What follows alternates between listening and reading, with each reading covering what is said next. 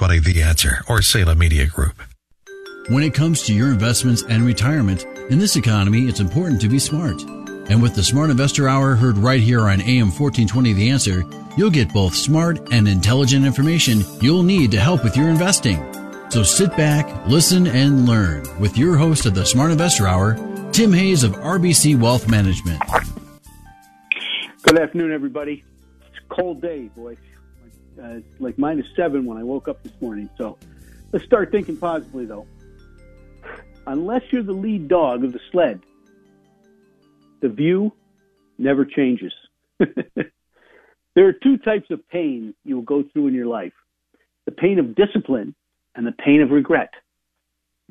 Discipline weighs just ounces, while regret weighs tons. The coward dies 1,000 deaths, the brave one but one. Bravery means finding something more important than fear. There we go, folks. You know, I was looking at a few things, and well,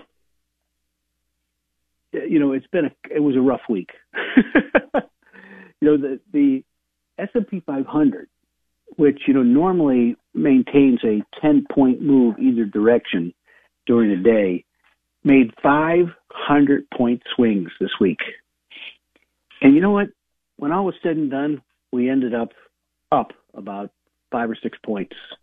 What a crazy week. But, you know, I was listening to Lori Calvastina this week, and you know, she was talking about 4 or 5 things. You know, we had the start of the earnings season, the growth value rotation, and investor sentiment. But the 4 big things you need to know probably performance has been poor, with 63% of the S&P 500 companies falling significantly post results, whether they're good or bad, by the way.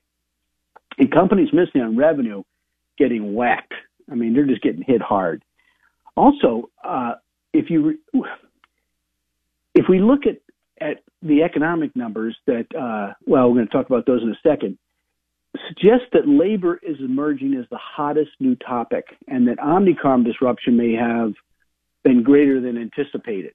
All right. So, and then finally, our valuation work suggests that progress was made on the growth rotation, but there's still room to go. And retail investor sentiment is close to pandemic lows, positive for stocks over the 12-month period. So, you know, something to think about anyway. You know, I was looking at the S&P, and, you know, Monday we were down 1,000 points, and then we closed up. But, you know, if you look, we're down 12% on Monday, and then we rallied back up, and we haven't hit a new low. So that's something to think about. Now, the other thing we want to talk about, by the way, we've been kind of basing. You know, we bounced up, then we bounced down, then we bounced up again, then we bounced down. Had quite a few gap openings just to make sure that everybody's paying attention.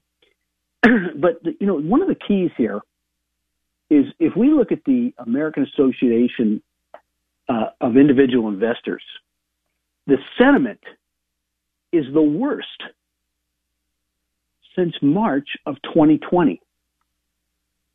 Now, March of 2020 was pretty bad. We got down to 29%. We're now at 29.8. Now, why is that important? Well, look, first of all, within a month, usually there's a very sharp rally when we get below 29. Now, we've only had 2 times below 29 that I can, 3 times, I guess, that I can recall in the last 2 decades. One was in 2009, and we were at 51%. And you may recall that weekend, I came on here, I said, we're at a generational low. You know, buy the stocks. And that was because of, you know, that was one of the indicators, plus the bullish percent was down at 4. Back in 2010, we had the flash crash, and we got to 36. And then in 2013, we had the Fed raise its rates for the first time, and we were down 35.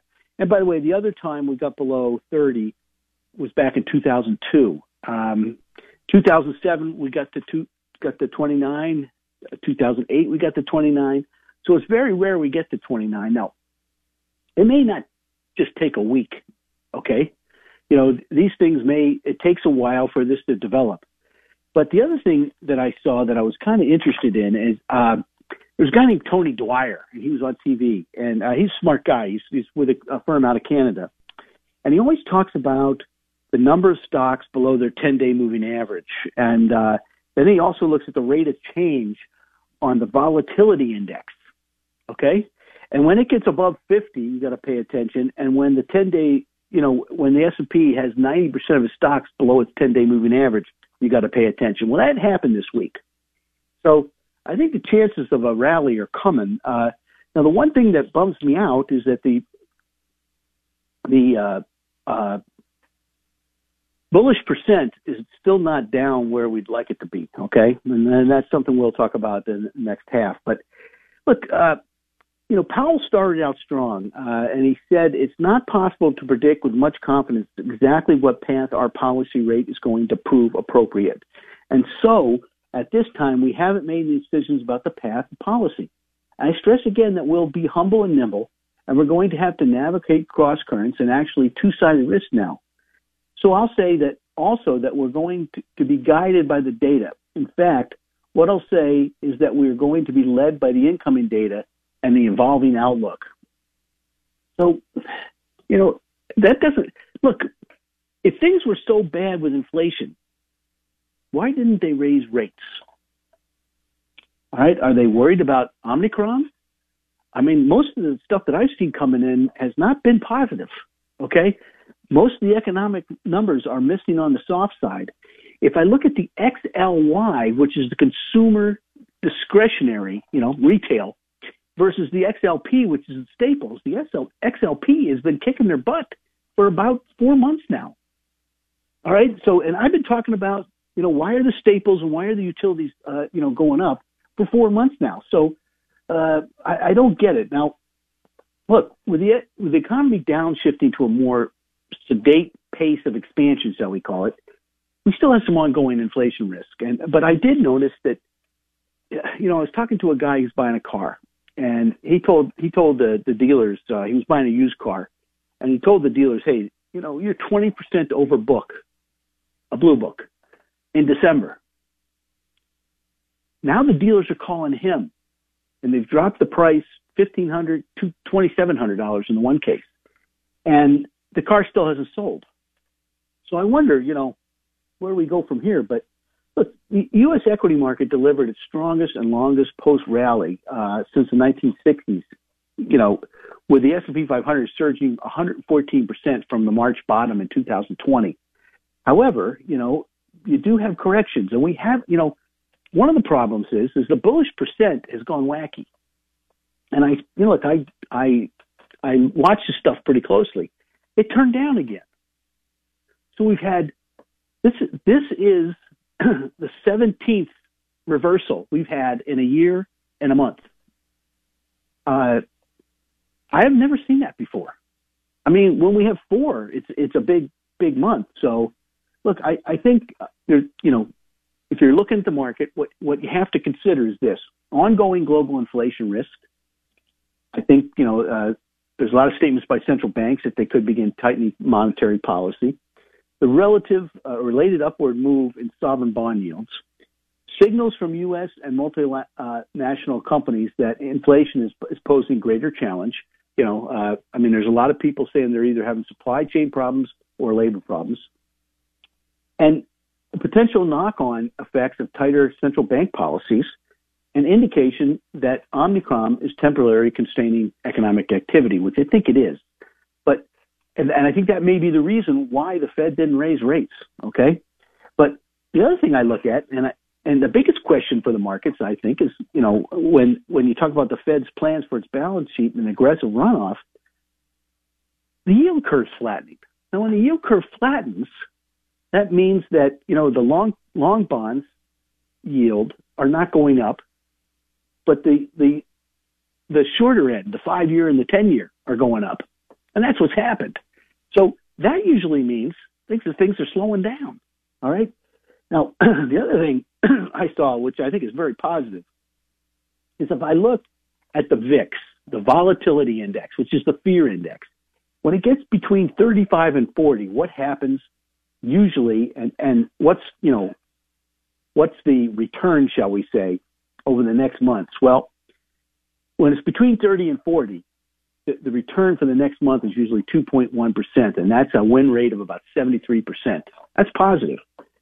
Over the next 3 months, it's 7%, it's 82. Over the next 6 months, it's 11%, and that's 82%. And over the next 12 months, it's 18.7%, and that's an 85% win rate. So, when the VIX gets like this, you've got to pay attention because usually it's a positive. Okay, it's a positive. Now, the other thing I want to talk. Oh, by the way, this is a live show. You got a question? The number here is 216-901-0945. That's 216-901-0945. One of the things that I bought a while back, just for a couple of clients, because they're traders, and I'm thinking about buying it for everybody, is some of the carbon market ETFs. ESG is becoming fairly prevalent. I mean, BlackRock has gone, whole hog on it. Okay, BlackRock manages a lot of money, so ESG is not going away, and so you have the ability, the carbon capture market, and there's several of them out there. I have one that I like in particular, but that's you got to start thinking like the people at BlackRock because they manage a lot of money. Now, the Fed has just put a March rate hike squarely on the table. While the Fed tightening may create some volatility, it strikes us unlikely that the Fed will push the economy into recession through higher rates. I just don't see that happen. And now, the fear of the rate hike, is the bark greater than the bite? You know what I mean? And I think the Fed has let the market do its job. And look, I think the balance of risk in the monetary policy is the government isn't handing out money anymore.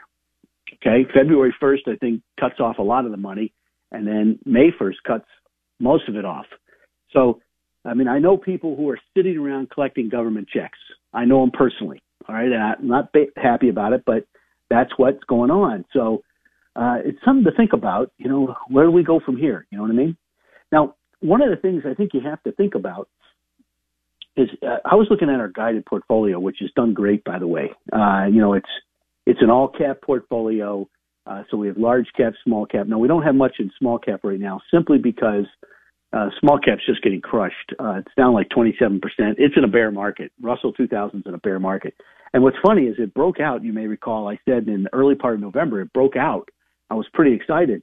And then it came back into the formation, which is not usually a good sign. Now it's broken below that. So, but our all-cap growth fund has provided a 19% return with fees. It's like 17.3. And the Russell growth is at 23. But like I said, we're large cap, small cap, mid cap, and they're more mid cap and small cap. So there's a little bit more, to it than that. Now, in 2021, we were only up 19%, and the S&P 500 was up 28%. Remember, there was 22 stocks that if you didn't own them, you didn't beat the S&P 500. And the S&P 500, underneath it, the bottom 300 stocks on average were down about 19%. So now the Russell growth was up 25%. A lot of it was mid-cap and et cetera. Okay, so I just think it's important. And this is something that, we've had a growth view of the market with this product. And I think what's really important is that you understand what higher interest rates impact on growth stock returns. A dollar is worth more today than tomorrow for two reasons. I can spend it or I can invest it in a risk-free return. There is a risk that I might not receive tomorrow's dollar. Okay, so that's why people get, worried about things. And, you look at two factors, and that's the risk-free rate of return, i.e. the 10-year Treasury, although the 10-year Treasury has actually been more volatile than the volatility index on the 10-year Treasury is higher than the stock market right now. And the equity risk premium is the other thing you got to take a look at. So, when interest rates go up, there's greater uncertainty, there's higher stock volatility, and you need a higher rate of return to overcome that. Okay, and it also, when you're trying to raise capital, there's going to be fewer A deals because money was free before this. And so inflation adds to lower profit margins and reduction in earnings growth. So that's why growth stocks are not as popular right now as they were. Now, will that end? Who knows? I think they've come down quite a bit. The average, the NASDAQ composite, I said a week ago, 40% of the NASDAQ composite, which is 3,655 shares, stocks, 40% of them were down 50%. As of last, Wednesday or Thursday, I looked at it again, 44% were down. So a lot of these things have taken it on the cuff. And, the question I have is, is there going to be no more attacks on computers? I mean, Microsoft had a DDoS attack last week on 3.1 billion users. And they met it, but whose software were they using, their own or somebody else's? Look, there's going to be attacks on computers forever. Trust me on that. Criminals work hard. If they worked that hard without being a criminal, they'd probably be millionaires, right? And they might be millionaires as criminals, but criminals work hard at trying to tap into your computer. And, these things aren't going away. So we'll just leave it at that. Short term, I think we're looking at some tactical lows, starting to develop. And I talked about the volatility index, and I also talked about the rate of change on the volatility index, and also the number of bears. But look, long term, the S&P 500 is still stalled at the upper end of a trend channel, and this has been in place since 2009. Okay, since the bottom. So the problem is the difference between the two is about 18 to 20%. Now, this has happened twice in this secular bull market. It started back in 2000, probably 15 or 16. And what's happened is we've had a couple whoops and then a sideways movement. All right? Sideways to up movement, I should say. So I think we're going to continue that. And so, look, the monthly momentum has peaked. It's starting to head down. And you got to just understand that, so you got to pay more attention now. Okay. I don't think buying the S&P 500 is going to do you a whole bunch of good. You got to be this last year it did, but going forward, I don't think it's going to. So the NASDAQ composite is really close to support, and it's got to kind of hold here.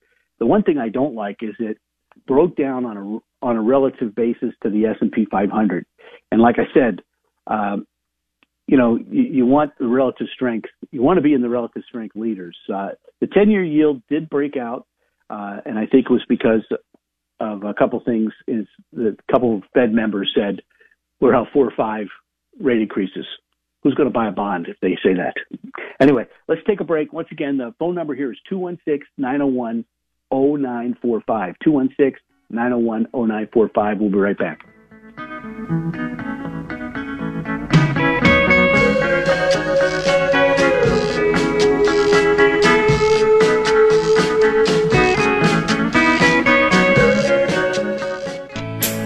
At RBC Wealth Management, we are proud of our reputation for putting clients' interests first. Our steadfast commitment to helping clients achieve their financial goals includes giving back to the communities we serve.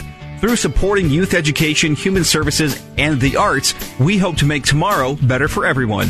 Call Tim Hayes at 216-774-8906. RBC Wealth Management, a division of RBC Capital Markets, LLC, member NYSE, FINRA.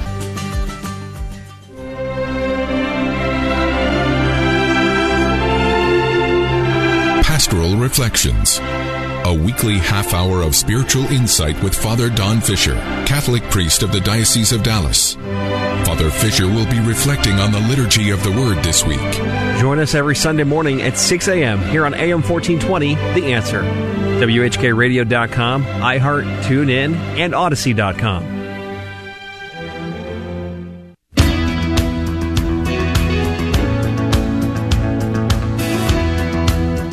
Okay, we're back.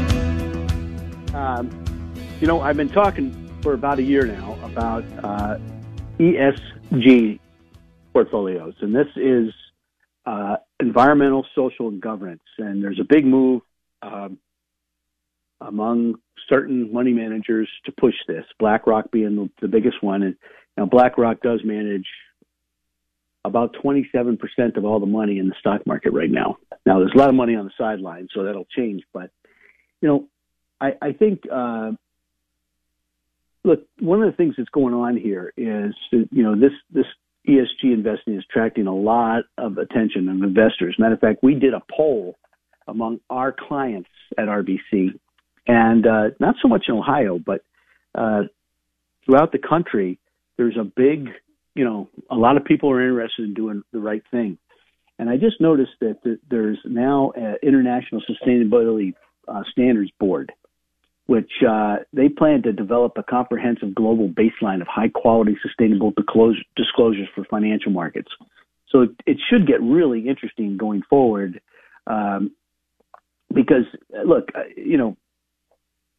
Wall Street hasn't had the best track record. People like Enron and, people stealing money and all that good stuff. So, that's good. The environmental thing, I'm not sure about, but we'll see what happens.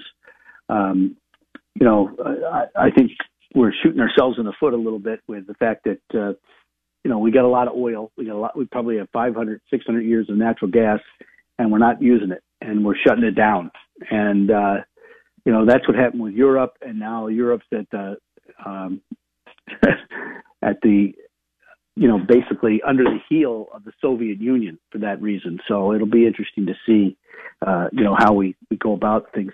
But, I was looking at the market, and their current cycle is showing signs of maturing, and we expect further upside in the second half. We would encourage longer-term investors to wait for the technical backdrop to repair or improve before deploying additional capital, because I don't know if this is over yet. The bullish percent's at 33, not under 30. Now, the small caps are at like 18, so they're getting crushed. But the 10-year yield has stalled a little bit at that 177 to 185 range. So the short-term technical indicators are pretty overbought, so it'll probably be interesting to see. I did notice several commodity ETFs that really kind of broke out, and they were commodities and energy. Now, the XLE, which is the oil one, broke out and pulled back, which is usually not pulled back into the formation, which is usually not a good sign short term. So the XLE could be a problem going forward. Anyway, we do have Victor on the phone. Victor, how are you? Yeah, hi, Tim. How are you? I'm great. How about yourself? Good. Wanted to ask you about the VIX and whether or not you think it's a good idea to buy the VIX through an ETF as kind of a hedge against your portfolio. The VIX it's an excellent way to hedge in some cases. The problem is the VIX is traded by a lot of very, very smart people. Okay, so when you get to 37, and 38, like we were this week, mm-hmm. they're already going short. All right, so you got to be very careful of when you buy it, Vic. Okay, and what I mean by that is when it's down at 19 or 18 or even 9 or 10, and nobody's paying attention, that's the time to use the VIX as a hedge. Okay, so believe me, I lived in Chicago for a long time, and I lived right across. I actually worked right across the street from the Chicago Board's option exchange, and I used to take the train, and I got off right at the Mercantile Exchange. Okay, so yep. I knew a lot of those guys, and they're before you think, they're already done it. All right, so it's a great thing to use. You just got to be about smart how you use it. That's all. Okay. I see. Okay. It's kind of hard to describe, but go ahead. I'm sorry. I said not for the faint of heart. Well, look, there are guys. Every time somebody buys a call option, I know 3 guys that have bought that, sold you that call option and already bought 1,000 or 5,000 shares against it, how many calls you bought. And they've locked in 15%. So, Wow. 80% of the people that buy a call option lose money. All right. Mm-hmm. The problem with the VIX is most people buy it after it's made a move. So they've got a premium in it already. So you're paying the premium. All right. And that's the hard part, especially with those ETFs. You don't really understand the premiums. You got to know that ahead of time going in. It gets a little complicated. I mean, you could do it. Just got to be, look, the time to buy the VIX is when you have no fear at all. Mm-hmm. The time to sell the VIX is when you're scared to death. Does that make sense? Yeah. All right.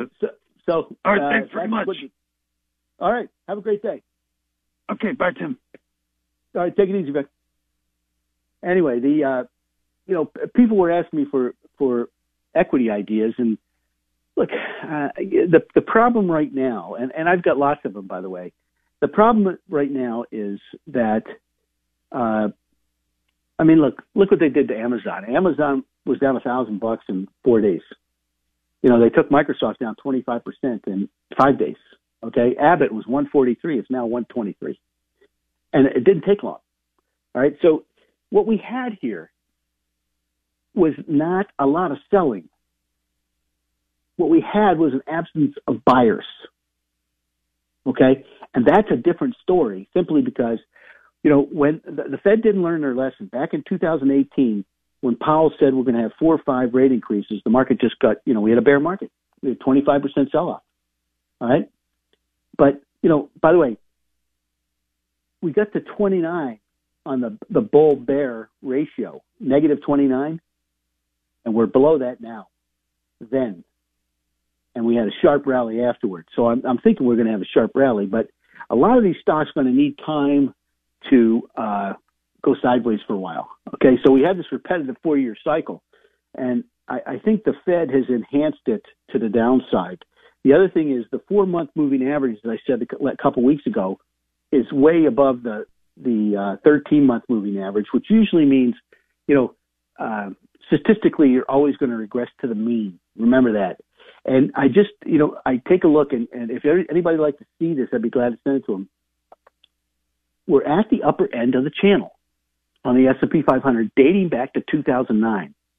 And usually from there, you go sideways in a bull market, okay, with a couple whoops. And you got to be understanding that, we just probably had one of those whoops. And the other thing is, the good news, I guess, is the advanced decline line stalled back in near its June 21 highs last year. And, if you look at it now, it's down by the bottom of the trend that it's been in. So it hasn't broken out. The advanced decline line looks terrible. But we could also call it a base. So maybe we're getting ready to move higher. I'll say this, the NASDAQ composite, as relative to the S&P 500, had been beating it. It's now broken down. So that's something you got to pay attention to. Now, the S&P 500 doesn't look fantastic either, but the Russell looks really bad. But from that type of formation, usually is where you get pretty good sized rallies. So, I just go back to this bearish sentiment thing, and, we're at 29.8. So the bearish sentiment today is lower than it was at the bottom on March 23rd of 2020. You remember that weekend? I don't know if it's still in the coffers, but I said buy the market that weekend. People thought I was nuts, but I said buy the market, and it was the right thing to do. Okay, so just remember that, and we'll keep that in mind. Hey, we're going to take a break. If you got a question, once again, it's 216-901-0945. We'll be right back. Stay tuned.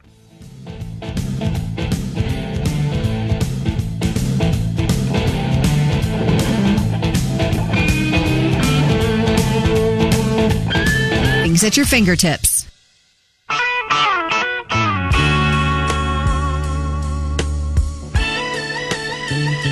Okay, we're back. I just got an email, and the guy asked, Tim, why didn't you say anything about your all-cap growth and where we can get it? Well, if you go to WHK's webpage and go to local podcasts down to Smart Investor Show, you can go directly to my web page. And by the way, while you're there, look at Insights. Insights is a great.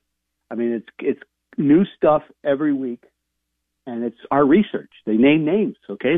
They tell you what to buy. And under bulletin board is Rob Schleimer's stuff. And by the way, if you want to see, the trend line, going back to 2009, what I'm talking about, where we are, it's on his thing this week, okay? And it's called Trend and Cycle. Rob Schleimer is the guy. But there you can just hit contact me or email me, and we'd send that out to you. Also, if you'd like to have a coffee or sit down and just talk about your portfolio, I'd be glad to. Just give me a call. All right, I pick up the phone. It's 216-774-8906. So anyway, I wanted to mention something. The advanced decline line. I was going to say this, and then I heard we had 1 minute to go. So this is probably the worst advanced decline line in almost 20 years.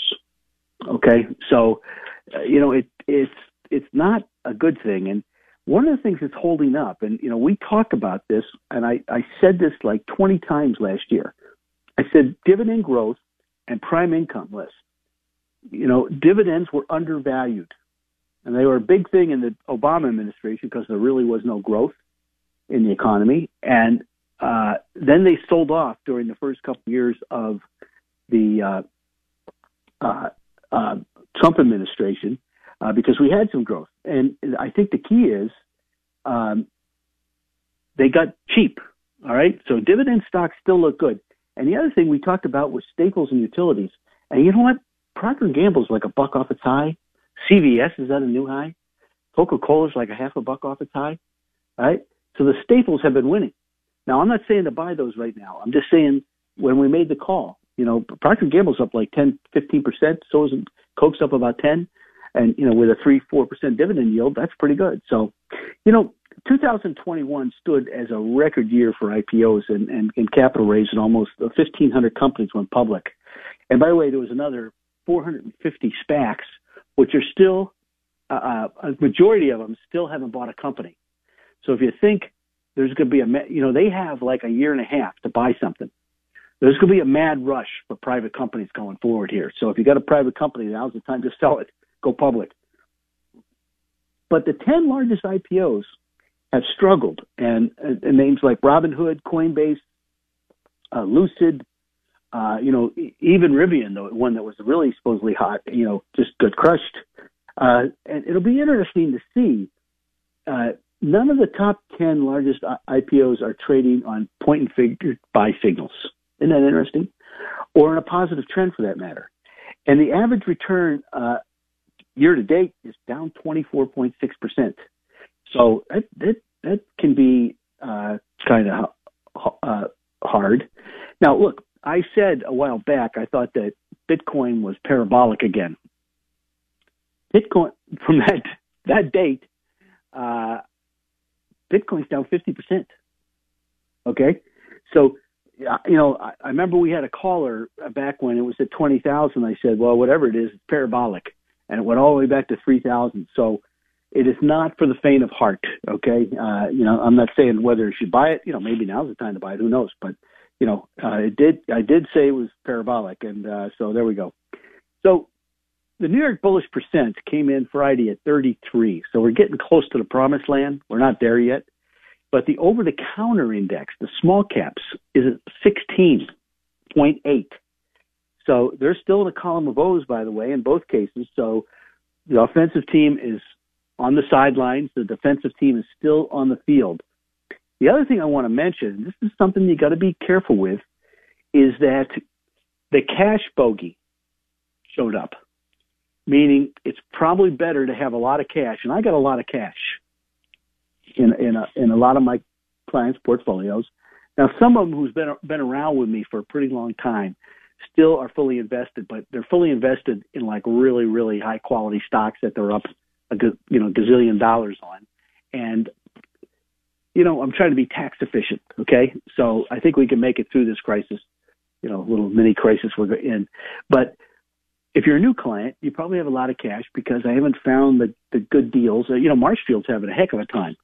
And they're a great money manager, but they consider cash an asset class. I do too.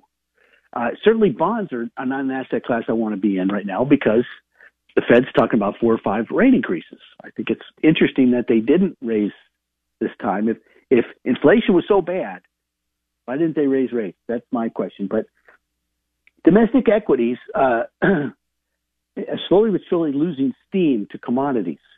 Domestic equities have 289 votes and commodities have 283 votes. So our friends at Dorsey Wright, they have their dynamic asset level investing. That's relative strength investing. Commodities are going forward. Now, if you look at commodities versus domestic equities, they moved into a column of X's.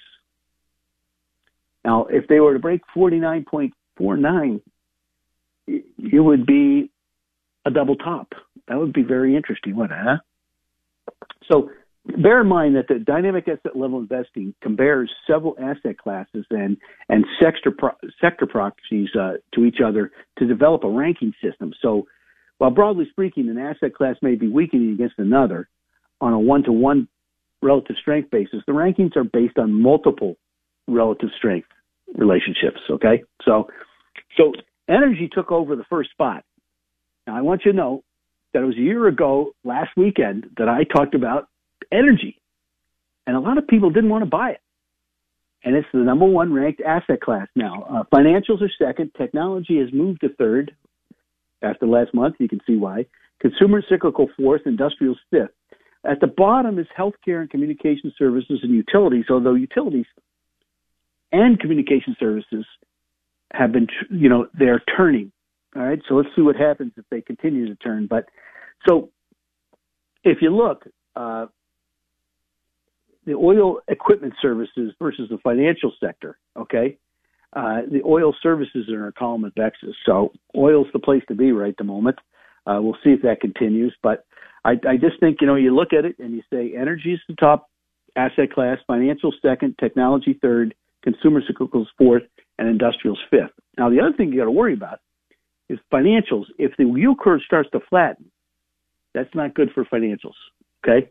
And we've got to see, I think, over the next couple of weeks, if they raise rates in March, which I think they're going to, how the 30-year yield or the 30-year bond works.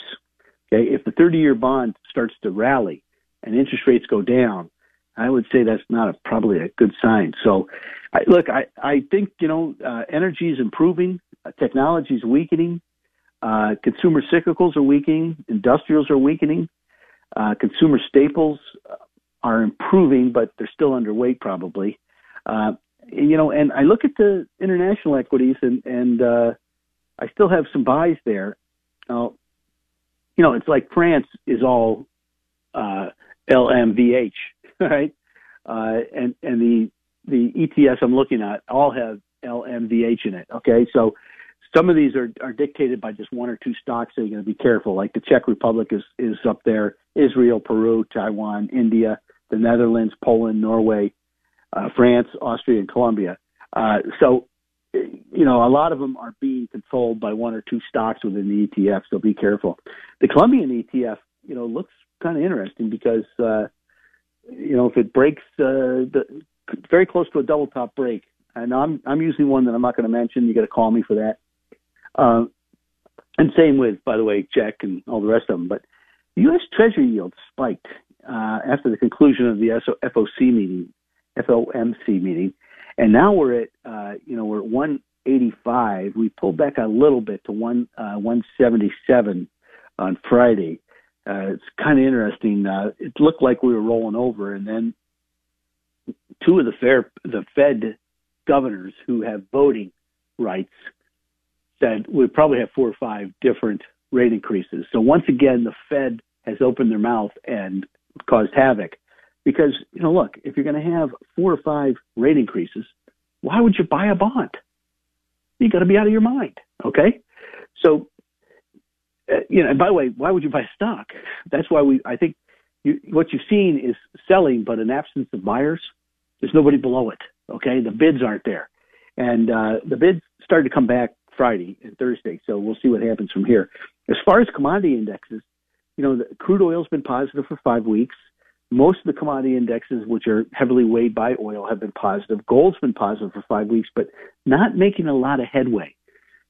Gold had a big cup, and it's got a bigger, you got a big handle here too. So it's got to break 2,100 before you really get excited about it. A lot of people talking about gold this year, so we'll see what happens. But copper's been positive for 4 weeks, and corn, which had been positive for a long, long time, died for a couple of weeks there. So, if you look at the gold continuous chart, it gave a buy signal after holding the support at 1790. So, month of momentum has flipped to positive, and it's had 3 months of negative momentum. So that'll be an interesting thing to watch over the course. I think, if I look at the base metals, they look really good, and the precious metals, held support, so they've turned up. So, that might be, something to pay very close attention to.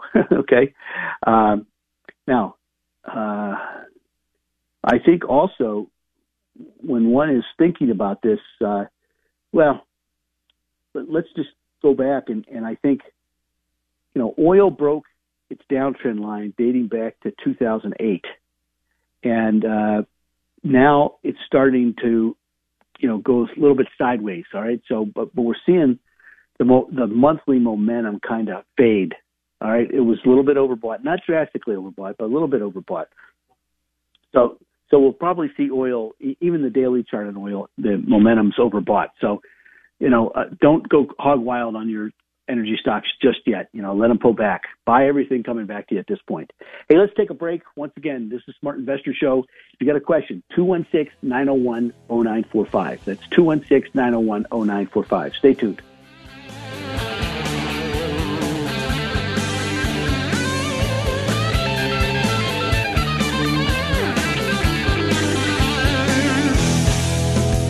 PC.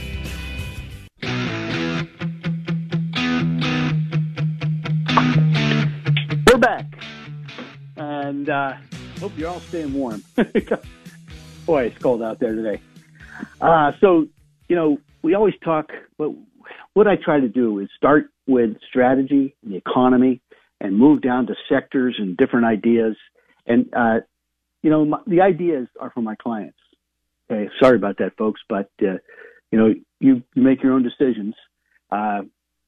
And you shouldn't base it on what you listen to on the radio. You should do your own homework, okay? If you're going to do business with me, that's a different story. I'll do the homework for you. And you can go screw off. Have fun and, go wherever you want to go. All right, so I noticed a couple things this week, and I think it's, I'm going to emphasize those at the end of the show, but we had some big buyers out there. Although, in the last 3 weeks, it was 10-to-1 ratio on insider sellers to buyers. Now that's negative, and it wasn't so great this week either. But I noticed a couple of big cap stocks where some smart people have stepped up to the plate and bought more. Okay, now we talked about Asana, the software company where Dustin Moskovitz, the founder of Facebook, a $20 billion man. He bought another 1.2 million shares of stock last week. All right, that's a ton of stock.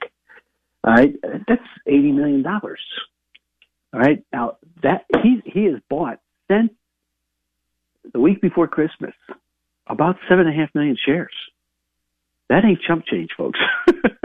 So obviously, and this guy's the president, CEO, and chairman. All right, so he's no dummy. All right, so we'll see what happens there. By the way, he's down on every purchase he made. Isn't that interesting? So he keeps buying. Now, he did that in Facebook, too, by the way. He bought Facebook at around 22, 23, and he bought like 4 million shares, I think it was, or 3 million shares, and stock went down to 16, and then it reversed up and went to 300. So there you go. Also, we had, and this is Boston Omaha, which is an advertising agency, and it's kind of beat up. It was like $36-37. It's now down to 25. A director, Alexander Rosick, bought $45 million worth of stock, or 4.5 million shares at 10. All right. So obviously, since the stock's at 26, he used some kind of magic or options on that. So, you got to take that into account. He's already up $16. Okay. But it is a very large buy, so we're going to mention it. And then our friends, the Baker brothers, Julian Baker is probably one of the smartest guys I've ever heard talk. And Kodiak Sciences, these guys have a product for macular degeneration. There is nothing on the market for macular degeneration. And they bought $20 million worth, or 362,000 shares on the 24th. And then they came back and they bought another 133,000 for 501,000 shares total. And that's about $30 million. So there we go. Now, I did notice that there was some big buying by a couple people in Netflix.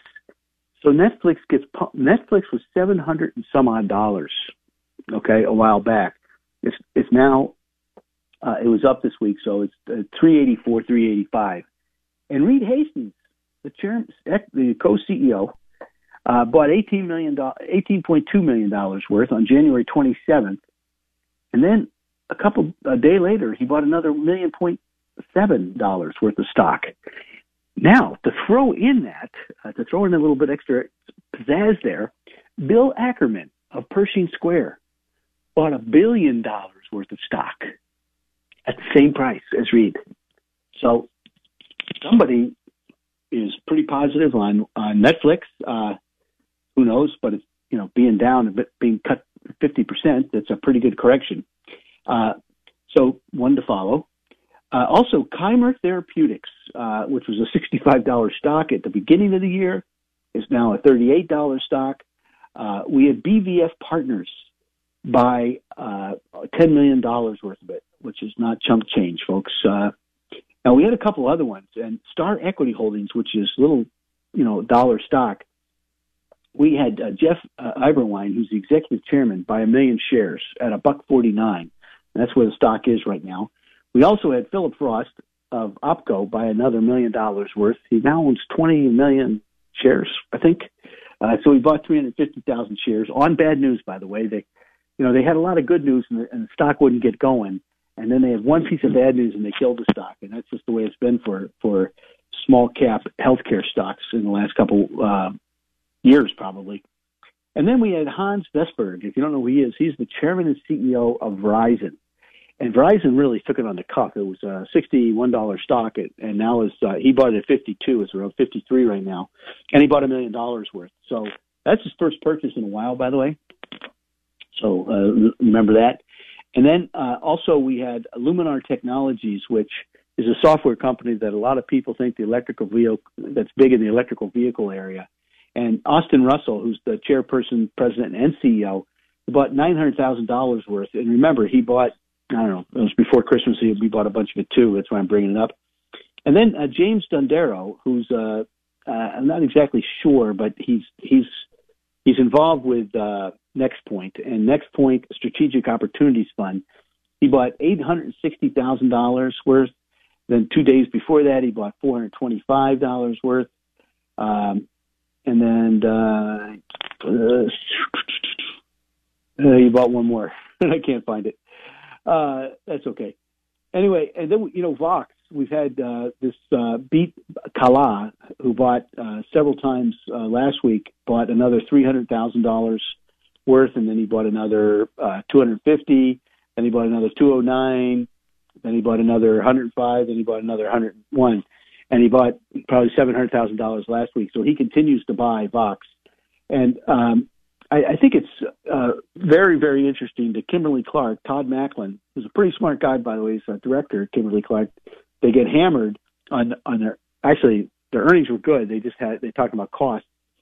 And he goes out and he buys 2,000 shares. And he had bought some the last time it got hit too. So you always like to see when big stocks get hit, when people step up to the plate and buy more. All right.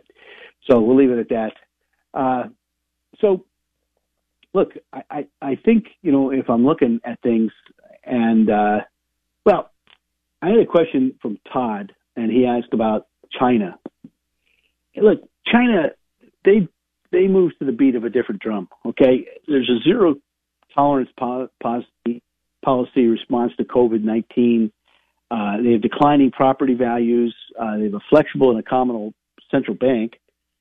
Probably will set it apart from some of its Western counterparts. But, they have some big-time challenges in the property sector. And also, Mr. Xi, is running the stock market a little bit. I mean, I don't know if I want to be in Alibaba much longer, with him saying, hey, we don't want any billionaires, okay? And he's affected quite a few of the stocks. So, but the Chinese credit impulse turns positive, and that's something that's, so they're lowering rates, is what I'm trying to tell you. Their monetary policy is exceptionally flexible. They move whenever they want to. They don't have to talk in front of Congress or anything like that. So could it be too early for the Chinese? Yeah, in Tim's opinion, it is. But I don't think it's the end of the world. It's something that, we have to pay close attention to. But, I think you got to let some of these stocks base. And I'd like to, I don't have a lot of Alibaba, and I bought it at lower levels, but I think that you have to, pay pretty close attention going forward. Now, look, if you're a trader,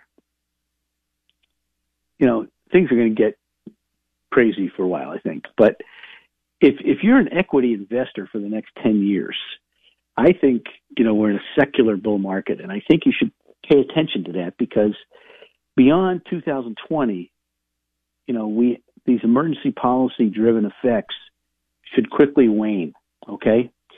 Leaving first principles to drive the economic bunts, okay? So there are growth of labor force and increases in productivity, probably have a period of slower GDP growth and perhaps slower than in the decade following the financial crisis, okay? So you got to understand that they're going to, the Fed is changing their thought process. So when people ask me, an all-cap portfolio is good, a dividend growth portfolio is good, a prime income list is good, especially if you're retired. It's hard to live off bonds right now. So, look, there's a lot of excess savings and pent-up demand, and it should keep the consumer spending. It also should make it very hard for people. Look, if you get into bonds right now, especially a bond mutual fund, ask people who bought Ginnie Mae funds back in 2000, in 1982, we should say, when interest rates are 14%. They're still trying to get their principal back, okay? So the other way, when interest rates are really low, if interest rates go up, bonds go down, okay? So you got to be careful for all you people with bonds or CDs, whatever. You've got to start looking at a ladder approach, okay? Be intelligent about this. Don't do dumb things. But look, I think utilities have turned up. The staples have turned up. Whether they're going to stay that way, we'll find out. Staples have kind of broken out of against some major resistance. So things are going to slow down a little bit. The question is, I think healthcare is really oversold, and nobody seems to be paying attention to them. And that's usually the best time. Remember, they're last on the dynamic asset level investing thing. So I think there should be a good place to be. But in the meantime, go to WHK 1420, local podcast down to Smart Investor Show. Go right to my webpage, get the dividend growth portfolio, the prime income list, the our best ideas list. All right. It's all there for you if you like. And if you want to have a cup of coffee, let me know. The number 216-774-8906. In the meantime, have a great weekend. Stay warm. It's really cold out there. Be careful. This is Smart Investor Show. Remember, buy low and sell high.